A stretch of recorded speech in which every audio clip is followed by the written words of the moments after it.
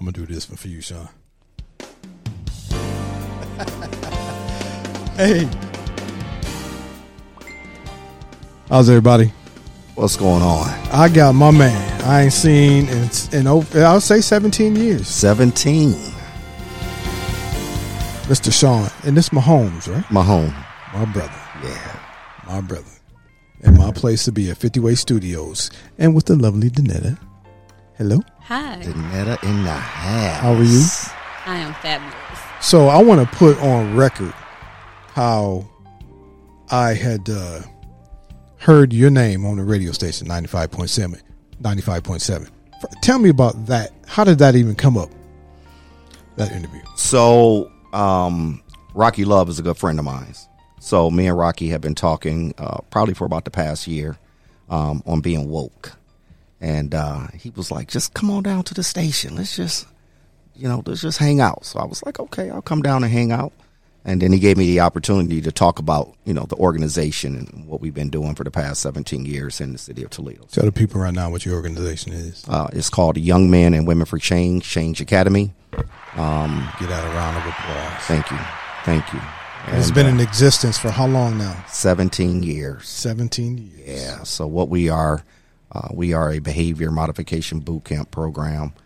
Helping youth, both male and female, ages 5 to 17, youth that are just simply making unhealthy choices in life. That's right. So the word boot camp has an acronym. So the word boot stands for Behavior, Obedience, Observational Training.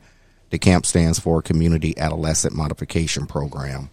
So we use that as an attention getter for those who are looking for the service. Mm-hmm. So we've been around 17 years, and our data shows that those individuals that have been coming through our program, now we have parents that come from all across the country to Toledo to get the help they need.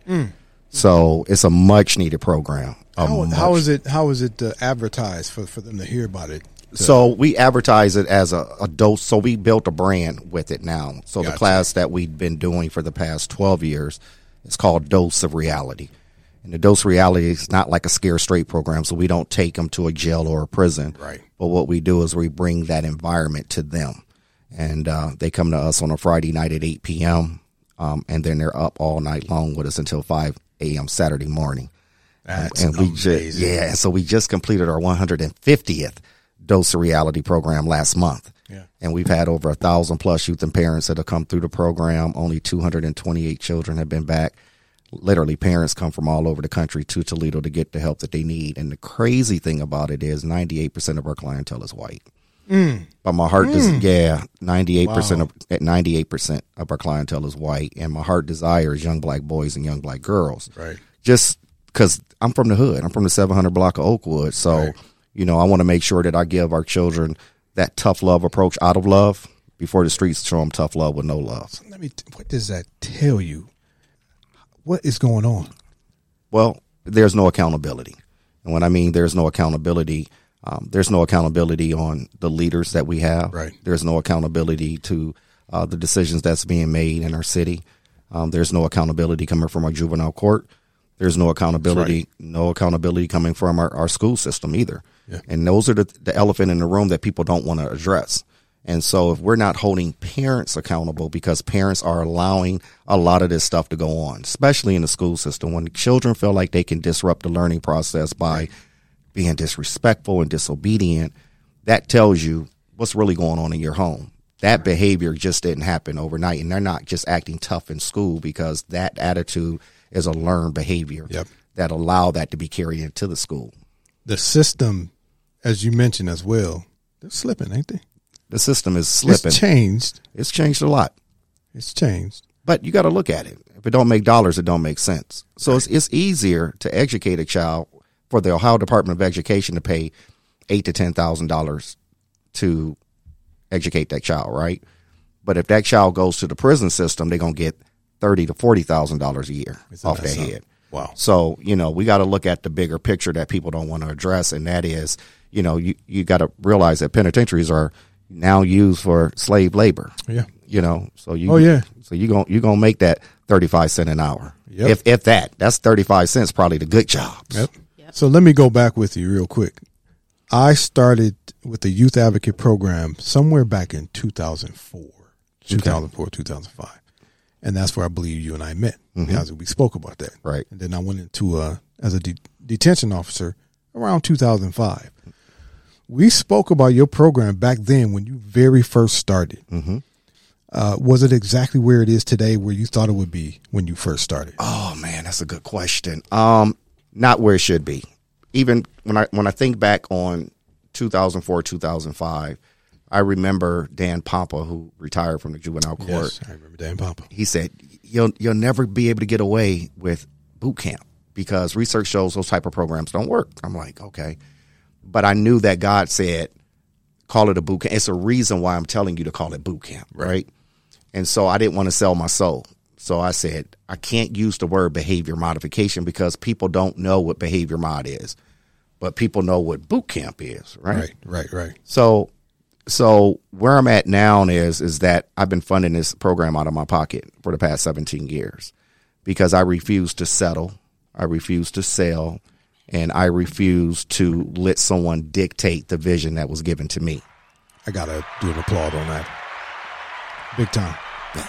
Big time. Yeah. So I've been blessed. I mean, I really, truly have been blessed. You know, my overall vision for the program is that if we can get a residential facility where we can house kids for 30, 60, 90, up to 120 days, and that's not being funded by federal funds or anything like that. That is a private entity to those who can come through that program and possibly maybe some insurances being able to take care of that. But I believe if we had that in place with that discipline structure, I guarantee you it'll be a whole different change in our community. So you have, and speaking of that, there are statistics that I've heard out there about what you've been doing. Suspension rate. I remember you mentioning that to me, Danetta.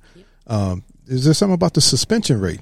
So as an organization, I could tell you what we've done. Yes. Which I'm very excited about. So we can go to any school in the country and guarantee that school an 80% in out of school suspension, which we've done. We've helped a couple of schools receive an award from the Ohio Department of Education for PBIS, Positive Behavior Intervention Support, where they were able to get an award for that. I am now in one TPS school, and in that one TPS school, we have reduced out of school suspension by 87%. Wow. So what you're talking about is the school to prison pipeline. And if you're suspending kids and kicking children out, and at third grade, if young men don't know how to read, then that's the school to prison pipeline, because they know by a child's third grade reading scores how many prisons to start building. Exactly. If you start suspending children and not giving them anything that's going to help them keep their butts in the seats and not in the streets, then yeah, they're going to end up on that path, which means they're going to end up in the juvenile system, and then the juvenile system is not holding our children accountable. They're slapping them on the wrist. So guess what? The violence spikes up. So it's a sad case, but those are the things that people don't want to talk about. And I remember when I was listening to you on the radio station, you had mentioned that the courts kind of were declining your program or not accepting your program. What was something like that? Or? So the courts, of course, they won't sanction this type of program only because we call it a boot camp, right? Okay. But this is what my fight has been. My fight has been, I don't care to be sanctioned or not. I'm not even asking you for no money. What I'm asking is, let me help you with some of those children you don't know what to do with. Right. So now it becomes an issue or problem, because now for the parents, because we have the data, we have the research, we have people saying, I've been downtown, been asking for this type of program. How come they didn't tell me? So my issue with the juvenile court is, why are you not using this as a resource? As a resource. Right. It doesn't cost you anything. You help the family, you didn't help the parent, you didn't save a child's life. So if we're not addressing that by itself, right, then we end up getting what we get, because people are not saying to the juvenile court, hold on, wait a minute. This is a program. 98% of this clientele is white. You know, the success rate is off the chart. Why are you not utilizing this program? Well, you know, like somebody once told me, it's not that they have a problem with your program, Mr. Shawn. You're just not the right color for your program. Yeah. So that's what it is. We can't save everybody. But I always say this, and I always say oatmeal beats no meal. And if we're able to try and do something just to say, hey, we gave it a try, yeah, it helped a lot, it's not a good look for me. It's a good look for the court. It's a good look for our city, that we now have something that can make a global impact. So what we've what we done here, we can take this and drop it anywhere in the country and have the same success. So that says a lot when parents, when they come from out of town, from all across the country here to get the help they need, that speaks volumes. Absolutely. Yeah. And so moving forward, and Miss Donetta, we haven't forgotten you. I haven't forgotten you at all, because you're going to say a few words here as well. I'm in school. Hey, moving forward with the program, and now the introduction to 50 Way Studios and my idea of a music mentorship for children. See, I love music, okay? Yes, sir. So I'm always, in schools, I'm always teasing the youth, right? I'll be like, y'all want to hear me drop some bars? They look at you like, they said, Mr. Shawn, they be like, you ain't. Womp, womp, womp, right? So, but I'm always talking to young men that have a like for music. So this collaboration partnership between you and I is a great thing, because now I have a 15-passenger van, right? Now I have young men that is willing to come into the studio and learn how to write music. Absolutely. How to, to rap with all the cussing in it, and, and possibly, like I saw you got a piano, you can learn to play piano, you can learn to play guitar. I mean, so now we're expanding their mindset, but then we can also take it and make it very educational as well. Right. So not only are you doing music time, but now this is give you a time to do some work, some mentoring, some things that's going to really help you get to the next level. And I believe that a lot of parents will be interested in that if we make that announcement, when we make that announcement. That is the plan. So really quick, I heard you on the radio station. I hadn't seen you or talked to you in over 17 years. I heard you on the radio station. I said, wow, I need to speak with this man. I need to talk to him. And so I'll put that out into the universe. I'll put that out there. God heard my prayer. And Miss Donetta, her and I, we've been in association. We've been in meetings, talking about things about growth with music mentorship, et cetera, et cetera. She mentioned your name. Wow. That she had just spoke with you. Tell me about a little bit. What you had mentioned his name. Where'd you see him at last, or something that came up? Oh, actually, the way that I met Shawn is my son was actually suspended from school. I really didn't know what to do. And I was just like, is there something else for him to be able to do? Like, I know that I've been asking for help. And just them being able to see another brown man that they can identify with. I seen Shawn on his Facebook. I reached out to had him reach out, I believe, but I reached out. We connected. He came literally, it wasn't even, 2 days or something? He set it up, came to my house and interview with my son. And it's different levels. Like when he was speaking about the program, I'm like, wow, we need this. I know I need it. And so he got my son, and it was just so much that happened.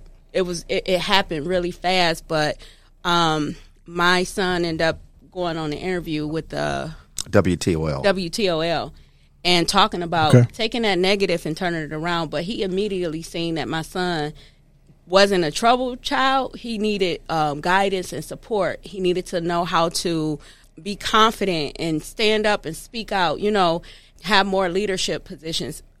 These types of things, when you have another person looking at your situation, sometimes people see on you what you don't see on yourself.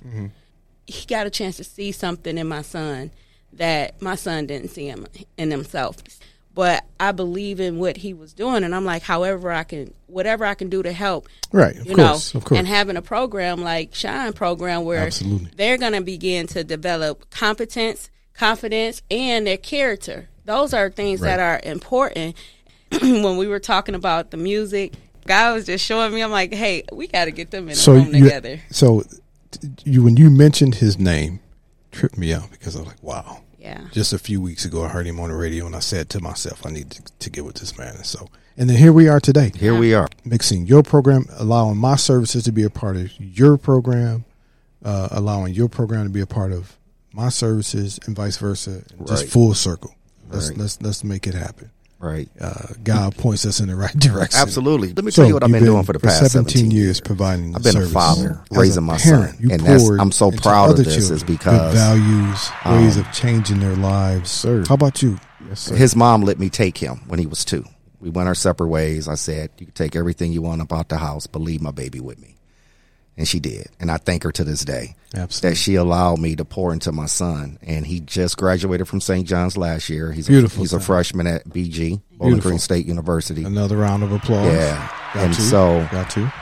The blessing of it all is through my ups and downs, my highs and lows, right, that I was able to be a man in front of him and show him what a man goes through, how a man gets through, and how a man gets to.